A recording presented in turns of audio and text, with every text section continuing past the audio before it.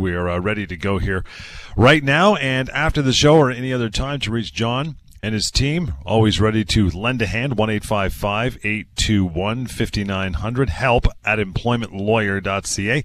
And there is a website built some time ago, constructed just for you. It's free, it's anonymous, and it's got all kinds of information of a lot of the points I just mentioned a few minutes ago.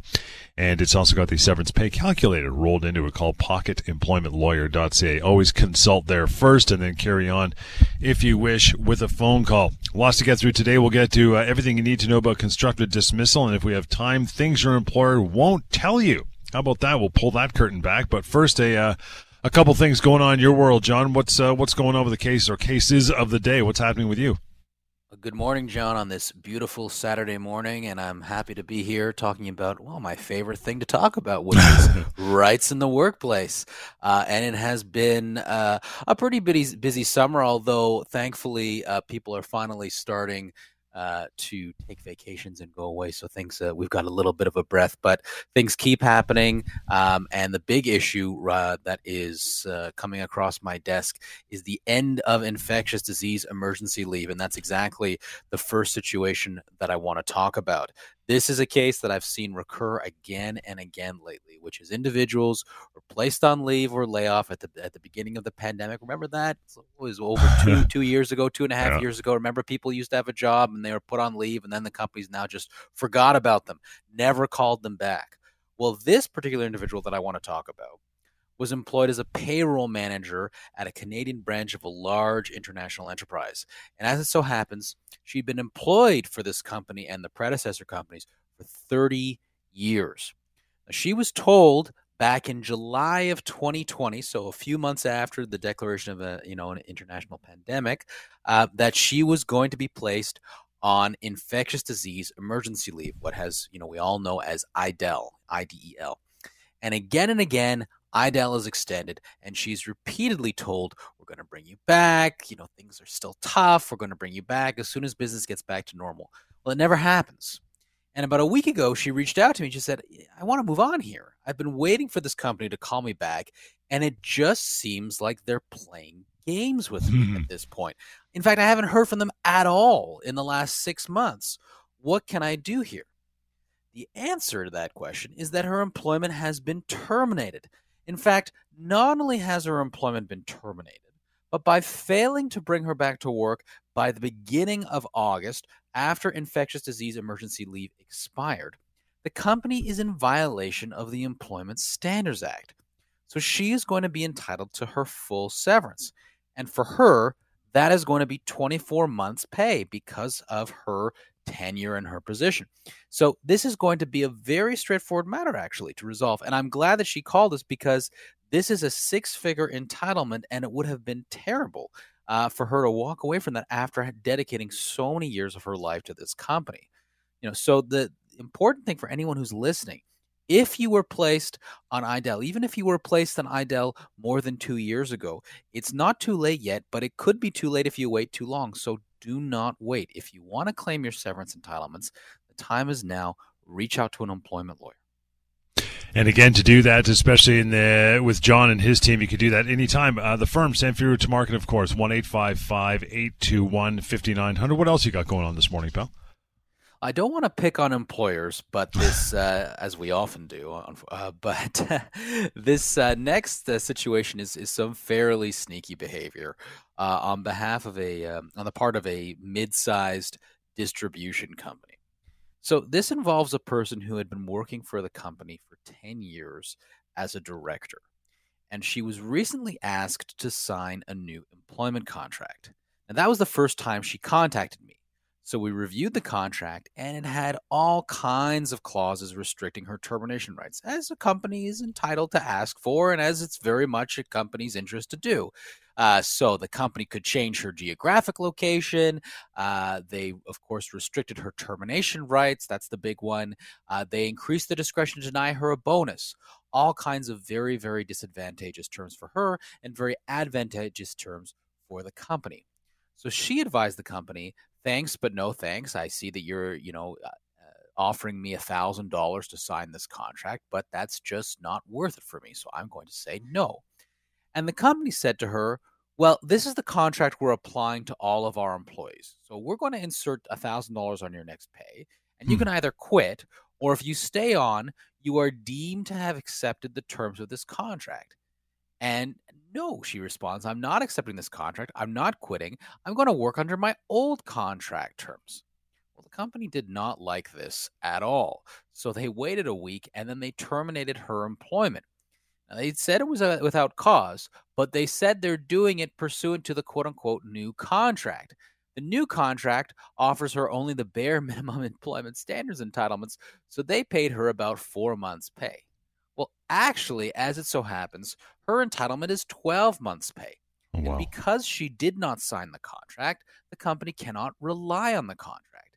And this is a very important lesson for any employees listening, which is why I wanted to share this story so much. Because if your employer is asking you to sign an employment contract with new termination language, it's because they want to rely on it. Hmm. And you may lose your job if you don't sign the employment contract, but you may lose your job anyway. In Right. fact, if they're doing it, it's because they're contemplating potentially letting you go. And if you lose your job after you have signed a contract like that, you'll be in a much worse situation. Almost every time it is not worth it. So before you make a decision, speak to an employment lawyer. Let's discuss your options. Yeah, we often talk about that anytime, especially mid-employment, where there's a new contract. They might make it seem attractive with a little bit of a bonus, which they need to pay anyway, give you something for it. But yeah, I mean, why would they do that if it's going to benefit you and worsen their situation while you're already employed? So yeah, a big red flag to that one, right?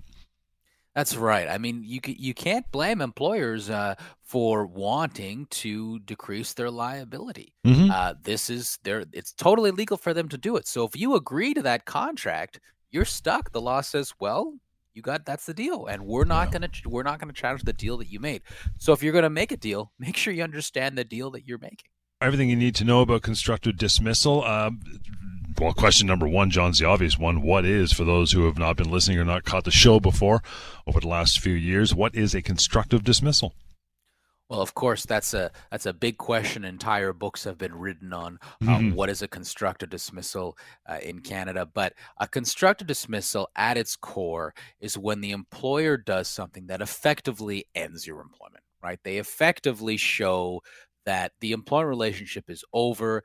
They're putting you in a new position that you don't necessarily have to agree to. So there's lots of examples of this. Right? Demotion. You're in a managerial role. You're going to a non-managerial role. Or a lesser managerial role. They may reduce your pay. Layoff, that's a big one. We've seen a lot of that during COVID. A change in working hours, Right. a geographic transfer, although not every geographic transfer is going to be constructive dismissal. So, for example, if you've been working from home during the pandemic and now your employer says, we're going to bring you back to work, well, that's probably not going to be a constructive dismissal because you were working from the office before. On the other hand, if you are working in Toronto and all of a sudden they say, all right, now we want you to report to Calgary or Winnipeg to come to work. Well, to pick up your whole family and leave, that's just not something you contemplated when you took the job. So basically, the job is over and they're offering you a new job that you don't necessarily have to accept. And when you're in a situation like that, you can treat it as a termination. And if it is a constructive dismissal, which you should always verify with a lawyer before you leave, but if it is in fact a constructive dismissal, you get your full severance. You get the same severance entitlements as anyone whose employment is terminated. It could be something I mean, there's probably a threshold, John, but something like obviously a pay reduction or a change of shift, that can also fall into that banner too, right? Yes, so I've spoken to people over the years who they work, 10 years on a day shift, and all of a sudden the employer says, well, now we're going to put you in a night shift. Right. Well, that's for many people an objectively worse position to be in. And sometimes people sign up for a night shift. Sometimes it works well for them. Sometimes it pays more and it makes sense. But if you haven't agreed to that, that's not your job. Right. And employers often feel like, well, we're just managing our workforce. But there are limits to what an employer can do without an employee's agreement. How do you know if you've been constructively dismissed? Well, the simple answer is you speak with a lawyer, right? You should never take the position that you're constructively dismissed unless you have spoken with a lawyer to determine that you are. Because what you have to remember is that a constructive dismissal is not something you simply declare. It's a legal test. You have to meet the legal criteria. And unless you are an employment lawyer, you're not going to know what that legal criteria is. So if you simply look it up online, you'll probably be able to find out if you are potentially constructively dismissed, right? And a great place to start is Pocket Employment Lawyer. And that's a good way to start to know, oh, you know what? I should speak to an employment lawyer because this could be constructive dismissal. But before you take the plunge, right, and actually write them and say, I'm treating my employment as constructively dismissed, you have to speak to an employment lawyer because we're going to have to look at things that you may not have thought to look at and you may not know how to properly interpret. Your employment agreement, the history of your employment relationship, how long ago this change happened, what was the sequence of events after the change happened, which is why you want to not only speak to an employment lawyer, but speak to an employment lawyer quickly, because if you wait a couple months and let's say it's a demotion, you may be deemed to have accepted that demotion, having worked in that position. So not only is it important that you speak with an employment lawyer, but you have to do that quickly. And as John said, the first line of defense, of course, pocketemploymentlawyer.ca. There is a section on constructive dismissal, so they got you covered in that regard. And you can always reach out to John and his team by phone. We'll take a short break. We'll get more into our conversation of what a constructive dismissal is, how you handle it, and things your employer won't tell you a little later on in the show. And we continue in the Employment Law Show. Stand by. Hey, welcome back, Employment Law Show. Good to have you here. John Pincus, courtesy Samfiru Tamarkin LLP, the most positively reviewed law firm in the country, is here. Partner with that particular firm and always reachable as well when we're not doing the show. That is 1-855-821-5900, help@employmentlawyer.ca. Right in the middle of our talk, John, about constructive dismissal. So the scenario is, I'm being harassed at work, or maybe the workplace has become what they call a toxic environment. Could that somehow, or does it directly lead to constructive dismissal? The short answer is it could. It could lead to a constructive dismissal, but anyone who's listening, or and particularly someone who's facing this situation, or who may know someone who's facing this situation, should know that this is by far the most difficult and most perilous constructive dismissal for an employee, because it depends entirely on how the facts come out and how those facts are interpreted.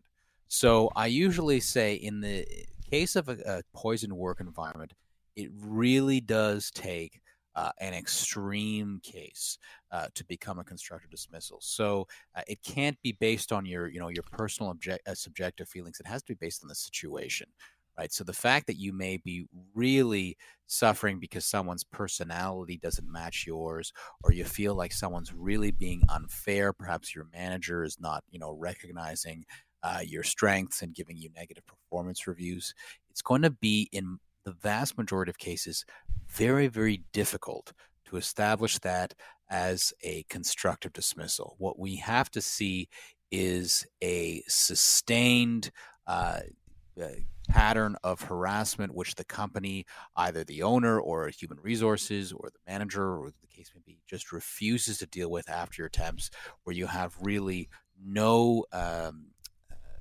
other option but to treat it as constructively terminated. Is this one of those situations, as far as being harassed at work, so on and so forth, where if you have nice, contemporaneous notes, whether it's interviews you've got on your phone, or you've talked to somebody, or stuff you've emailed people to, just have that sort of backup going into this where, look, I can have some sort of proof? Right. Yeah, absolutely. So I've had clients had all kinds of evidence backing things up. So things like emails, contemporaneous notes, not just emails to the harasser saying, I don't appreciate what you've done, but also emails to, the powers that be, the manager, the owner, human resources, right, saying, this is going on. What are you going to do about it? I've even had people come to me with photographs, right? So in cases where inappropriate things are left on the person's desk or things like that, anything that you can document, and you don't want to just keep it to yourself also, right? You're not waiting to share this with the lawyer. Share it with the company. Say, look, this is going on right now. Here's what's happening to me. What are you going to do about this, right? And so the company can't say later that we didn't know about it. So it has a double benefit that way. It's interesting too on those points where you're keeping some sort of record, John. If you have emails, or you're sending emails to either the person who's responsible or the higher ups, as you say, the people that are responsible in HR.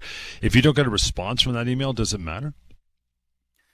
Well, no, not in the case of it doesn't matter in the sense that you've still sent it and you're still going to be able to rely on it. It matters Right. in the sense that you don't want to leave that lingering. You want to be able to respond and say, hey, I haven't gotten a response to this.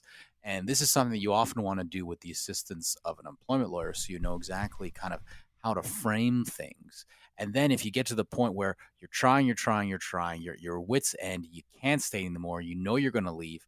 Well, at that point, you may want, with the help of an employment lawyer, to draft a letter formally asserting constructive dismissal. And I did mention there as well, if you're in an interview or when this is going on, you're recording it between you and whatever person is responsible. What's the legal angle as far as being able to use stuff that's recorded? Well, the law is that it is legal for you to record a conversation as long as you are a party to that conversation. You want to be very careful because if you record a conversation to which you are not a party, it actually could have criminal repercussions to it. So you do need to be very, very careful with that. But if you are a participant in that conversation, you can record it, and we can rely on that conversation later. Now, I usually say, if you can get them to confirm something by email, that's kind of the gold standard. But if that's not practical, then that is an option you can think about. Constructive dismissal, that is our current topic for the next few minutes here. Constructively dismissed, if I am, do I still and can I still get severance? Right. So this goes back to what we were talking about at the beginning of this conversation, which is if your employment has been constructively terminated, then your severance entitlements are going to be the same as anyone else whose employment has been terminated without cause. That means you go to the pocket employment lawyer, you go to the severance pay calculator, you put in your age, your position, your length of service, and you find out exactly how much you're owed. And you look at it just as if the employer gave you a letter saying, here's your notice of termination. Wow. And again, reach out all the time to John if there's any confusion at that point, or any other 1-855-821-5900, help@employmentlawyer.ca.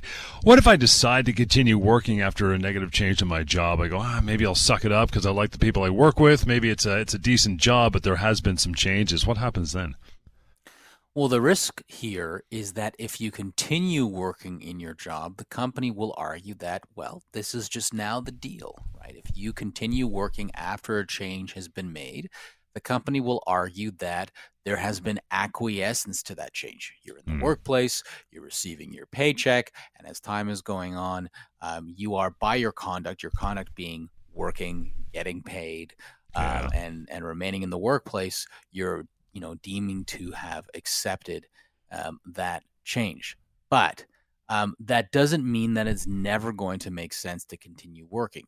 So, for instance, if there is a change to your commission and you have concerns that that commission may in fact lead to you receiving less money, it actually may be risky for you to treat that as a constructive dismissal, because if you treat that as a constructive dismissal the moment that it's implemented, then what may happen is the employer may be able to convincingly argue, well, you don't know what was going to happen with your commission. You didn't stay to find out.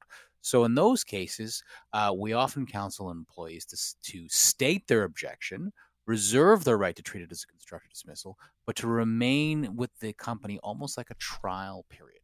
So the problem arises not so much from an employee who continues to work, but an employee who continues to work without objection, right? And in terms of making that objection, you often want to do that with the guidance of an employment lawyer. I know, when we started the conversation on the constructive dismissal topic, you mentioned, something like moving from Toronto to Calgary. If they try to do that, that's pretty extreme. That's a no-brainer. But if it's more of a subtle change, but you're not sure if it's disruptive from the outset, I mean, it might take you a couple months to get a feel for it and figure out that it is no good for you. Maybe it's fine, maybe it's better, but in the meantime, can you send an email or have a chat with your boss saying, I'll take this out for a spin, we'll see how it goes, but I'm not committing right away because this might not work for me, but I want to be a team player. How about that? You could do that, but don't make it a chat with your boss, right? Because that's not in writing, and the boss will maybe not deny that it happened, but people will remember conversations differently, right? So you have a conversation where you say, I don't like this. I'm not accepting it, but I'm going to try it. And then you end up in litigation 6 months later negotiating a severance package. And the boss remembers it as, well, you told me you were very excited about this. It was a new environment. You needed a change. It worked well. You said that, I thought you said that your gym was close by to this new location, et cetera, et cetera, et cetera, right? So you want to state it in writing so there is no debate. But that may very well be the best way to handle it, because one thing to remember is that when we're talking about a constructive dismissal, it is a remedy of last resort, right? It's not the ideal thing to do. I mean, what it means is that you are acknowledging that you've lost your job, right? No one wants to lose their job. So you only want to put yourself in that position if you know you're going to leave anyway, right? If you've made the decision to leave anyway, it starts to matter a little bit less whether it's an actual constructive dismissal, because if it's potentially a constructive dismissal, then you're going to pursue your entitlement. So that's the first question I always ask people to ask, is that given this change, are you done with the company? Have you made the decision that you're going to leave? And if you've made the decision that you're going to leave and you feel that the decision was imposed on you and that it was not voluntary, well, then we start thinking about pursuing a constructive dismissal. But if you're not interested in leaving, then we don't even get to that point, right? Because if you're not going to leave and you're going to stick around, well, then that's just that's the breaks, as they say. Yeah. So after hearing this, over the last half hour, us talking about this, John, or any other time that somebody's thinking about it, they're like, you know what, this sounds like I've been constructively dismissed. Should I just quit now and then seek severance pay? Let's get it rolling, or what? Well, the first thing that you want to do is you want to speak to an employment lawyer, and we'll help you prepare a letter asserting a constructive dismissal. Once we have done that, we'll reach out to the company often before starting a claim, and then try to negotiate a severance package. And if that doesn't work, then we'll escalate. But if you have been constructively dismissed and you've had a major change happen to you, the classic example, the layoff, the demotion, something like that, well, then you're going to be entitled to severance, and we're going to be able to help you pursue that severance package. So basically the moral of the story is, if it sounds and looks like a constructive dismissal, very well could be, but do not go and pull the plug on your own without getting legal advice, right? That's right. Don't take the plunge until you've spoken to an employment lawyer. And with that, we'll take a short break, guys. Lots more here to come. In the meantime, I'll give you some contact information to reach out to John and his team. First of all, that website we mentioned several times, it's free, it's anonymous, it's awesome, it's built just for you, tons of information, and also the severance pay calculator. You never figured out what your severance should be. Even if you have not been let go, you can do it as a simple exercise. Pocketemploymentlawyer.ca is the way you do that. Email, which we'll try to get to a little later on, is help@employmentlawyer.ca, and the phone number to reach John and his team, 1-855-821-5900. We'll continue. More Employment Law shows coming up. And welcome back to the show, Employment Law Show. Love it. Been doing it for over a decade, or nearly a decade. We love having you contribute to the show as well. You can do it a couple different ways. You can email help@employmentlawyer.ca. We'll try to get to some of those later on the show if we have time.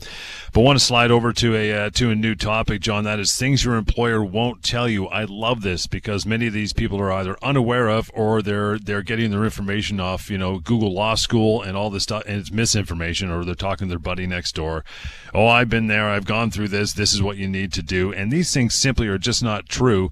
And don't believe anybody but us. That's why we do the show. So we're going to pull back the curtain on some of these. First one is this, and these are very common ones. I know that's why you put this list together, John. Number one is, you are likely owed more severance than you are offered.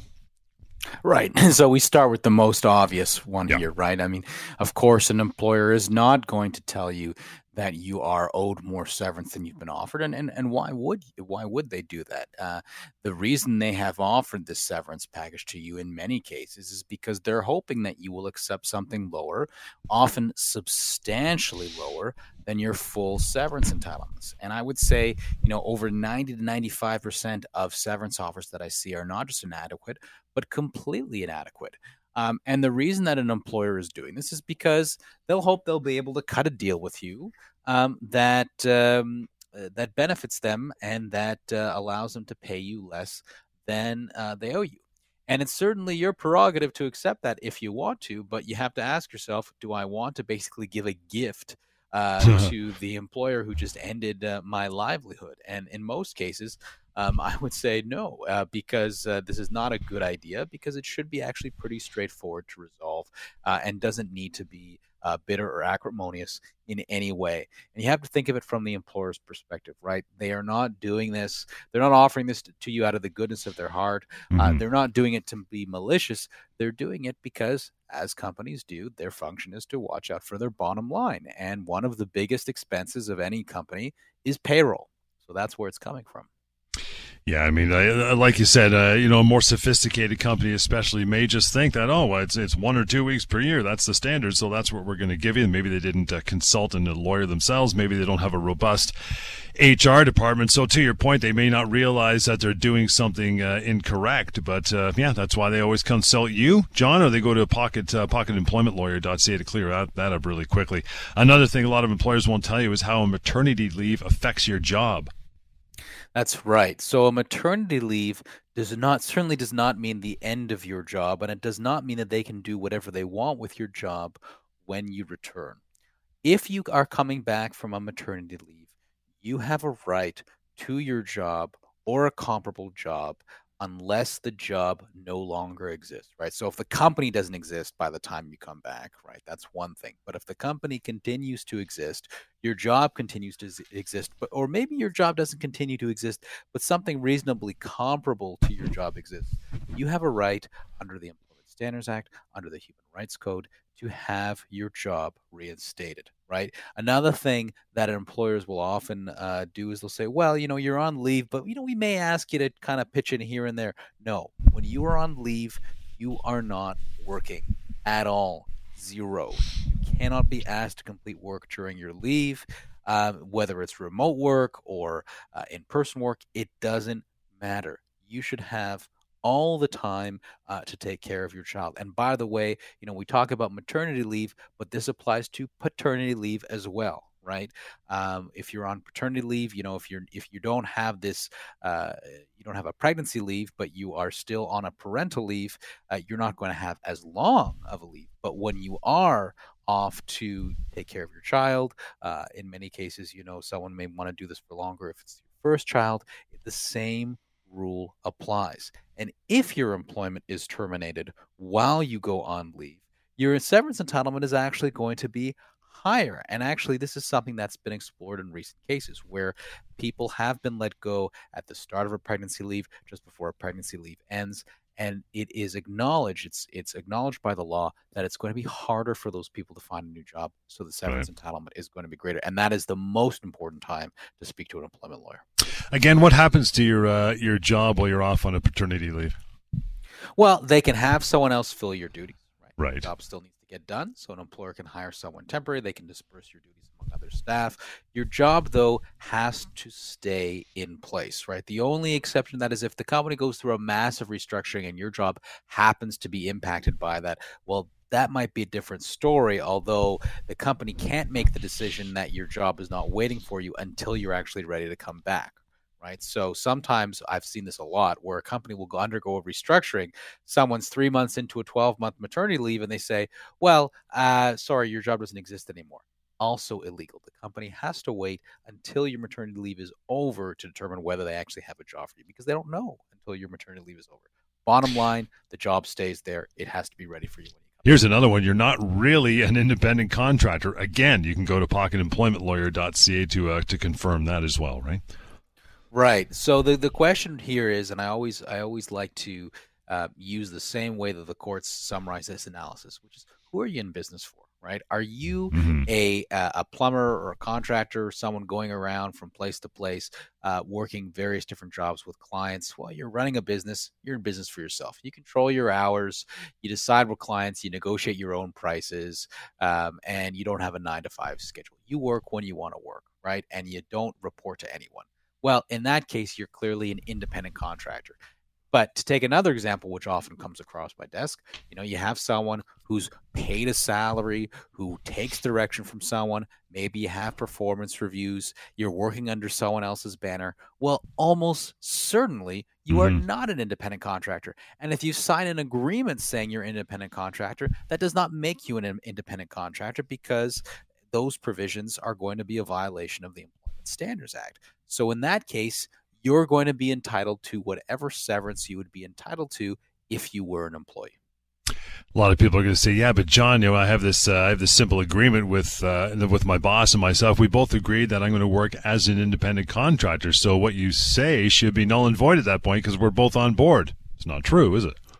No, what the law cares about is not what an agreement says, but what the facts are on the ground, right? Because if an agreement tries to get around the Employment Standards Act by saying, well, despite the situation, we're just not going to look at the Employment Standards Act. We're going to agree that we're going to, get around the Employment Standards Act.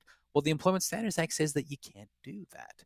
So what it means is that if you've drafted any provisions that try and get around the Employment Standards Act, those provisions are no longer going to be enforceable. So if you have a provision that says you're an independent contractor and you don't get vacation, but in fact, you're working as an employee when you look at the facts, well, you are still entitled to vacation. You cannot get around minimum entitlements, and you cannot get around severance entitlements by calling someone an independent contractor when they are not. And that's the way that one works. I'll get to one more before we take a short break here. Things your employer won't necessarily tell you. You get overtime if you're on salary. We always get phone calls about this. Oh, I don't get overtime. I'm on salary. I just get paid what I get paid. Right. And a lot of employers believe this as well. This is one of these mutual myths that we try and debunk on this show, because the reality is there is no exemption for salaried employees. Just like an hourly employee, if you are working more than, for most people, 44 hours per week, there's a few exceptions where that threshold is higher, but for the vast majority of people, it is 44 hours per week. If you're working above that, then you are paid additionally for the time over and above that, and you are paid at 1.5 times your rate of pay. So what we do if you're salaried is we calculate your hourly rate by converting your salary into 44 hours per week, look at the hours that you've been working over, and you are entitled to overtime pay. An employer cannot get around this by simply paying you a salary instead of paying you by the hour. We'll get to more of those talking points and slide over to some emails. You want to send one along as we get into a break here, no problem. It might end up on air, right? Help at employmentlawyer.ca. And just continue. Lots more Employment Law Show is on the way. Hang on. All right, welcome back to it. Employment Law Show. And we like our phone calls first before we get back to our topics and discussion of the day. Raj, thank you so much for standing by for a moment. How are you? Good, thanks. How are you? Good. What's on your mind? Good question regarding my wife. So she's been employed with a private college. They have multiple branches across GTA. Her existing branch is terminating the program she used to be teaching, but apparently she got interviewed in other sort of branches for that same role. But they came to know about her pregnancy, and she's going on leave in November this year. And that question was brought up a couple of times in the interviews. But what are you supposed to going to do in November when you go to pregnancy? Because the course goes all the way to the December. So we're just wondering if this is something sort of a human right violation, because that question shouldn't have been arrived in those interviews. So I'm just trying to understand if there's any legal obligation to this. Right. Raj, do I understand your wife is not a part of a union? This is a non-unionized position? No. Yes. Right. Okay. So, in a situation like this, so they're terminating the program that she's teaching, and they're looking at, as I understand, they're looking at placing her in a new course for her to teach. But they want to know about her pregnancy and in terms of how that's going to fit into this. Is that am I understanding that correctly? Yeah. Right. So, based on that alone, I wouldn't say that the college is doing anything inappropriate yet, right? That may change, but a college is entitled, just like with any medical condition, they're entitled to know information so they can accommodate you, right? And dealing with an employee who is going on pregnancy leave is an accommodation just like any other. So if they're looking at options for her, based on questions about the timing of her pregnancy. That's all fine and well, and she should be very open with them about what her plans are, to the extent she's made plans. Maybe she hasn't decided when she's going to be coming back. But the moment that they say to her, well, we really can't do this, we don't have anything for you, we're not sure this is going to work, that's when it becomes a problem. That's when you may want to get a lawyer involved, because it may start to look like she's not going to have a job to come back to.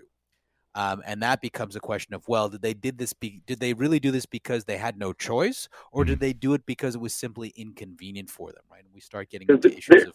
Yeah, there have been conversations where our supervisor asked her to basically resign. I mean, they don't have course load. We understand that, but I don't know if it makes sense for them to just say, "Could you resign?" Because that to me doesn't make sense. I think the next step would have been to just say, "We're going to lay you off because we don't have work to accommodate you." But you can't just say, "We're going to can you resign because we don't have work for you?" No, that's completely inappropriate. And Raj, it sounds like the three of us should probably have a call off air to discuss this further, because if she's been asked to resign, that's the kind of thing that you want to put in writing to them to confirm that you are not doing, right? The kind of thing you want to say, look, during this meeting, I was asked to resign, and I want to be clear that I'm not doing that. I'm taking a leave of absence, and I expect to come back to a position. And this is the kind of thing that you probably should respond with guidance from a lawyer. So I would strongly recommend that you speak with either myself or another employment lawyer about this, because if it's at the point where they're already saying you should resign, well, they've made their intentions pretty clear, and that's often a very sneaky way of an employer trying to get around it by saying, oh, we didn't fire her, she quit. Big problem, big red flag, definitely warrants a discussion. Okay, thanks, guys. Thanks, Raj. Appreciate that. Enjoy the rest of your weekend for sure. Just want to get to a couple more of these before we wrap up. John, at least this one anyway. Things your employer won't tell you. Important one though. If the business is sold, you don't have to accept a job with the buyer. Break that down. Right. So this gets a little bit complex, because if you don't accept a job with a buyer, it could impact your severance. Right. So it is true that if the business is sold, and we're talking not about a share purchase, but an asset purchase and sale. If the business is sold and you don't accept employment with the purchaser, then it becomes a termination. Right? If you do accept employment with the purchaser, then your employment just basically continues. But when you're making that decision whether to continue your employment, whether to accept the job with the new business, you have to look at whether that actually is your job or something comparable. If it is comparable and you don't accept it, and basically you treat your employment as terminated with the seller, you may have entitlements to severance from the seller, but it may only be your minimum entitlements, because the law will not compensate you as much if you turn down a job that you very well could have and probably should have accepted. But you want to make sure that you're thinking about this carefully and that you're making this decision carefully if you're unsure about this new company. And you also want to make sure that you don't release the previous employer until you know that the new employer is really offering you the same job. Because if the new job doesn't work out, you may want to pursue your old employer. Again, you want to reach out to John anytime when we're not doing the show. It is really simple. The number is 1-855-821-5900 and help@employmentlawyer.ca. Let's get to a quick email before we wrap for the morning. Langdon, am I still entitled to receive my bonus if I quit before it becomes due? Quit before it becomes due. Right. Very, very tricky situation. If you are in a position where you're going to be resigning, but you are potentially owed a bonus, safest thing, if you can, always wait until that bonus actually becomes payable. Not earned, but payable. And once you get the bonus, you leave. But if you're not in a position to be able to do that, it's going to depend on what the company has communicated to you. So if you've signed an agreement that you don't get the bonus, if you leave before the bonus becomes due and that agreement is enforceable, then you won't get the bonus. If you haven't been advised, then you may get the bonus. That's the time to speak to an employment lawyer. And with that, we'll take it for the day. I want to reach out again to John now that we're done. 1-855-821-5900. Phone, email, help@employmentlawyer.ca. And that website, it's handy. It's free. It's anonymous. It's built for you. Use it anytime. Pocketemploymentlawyer.ca. We'll see you next time on the Employment Law Show.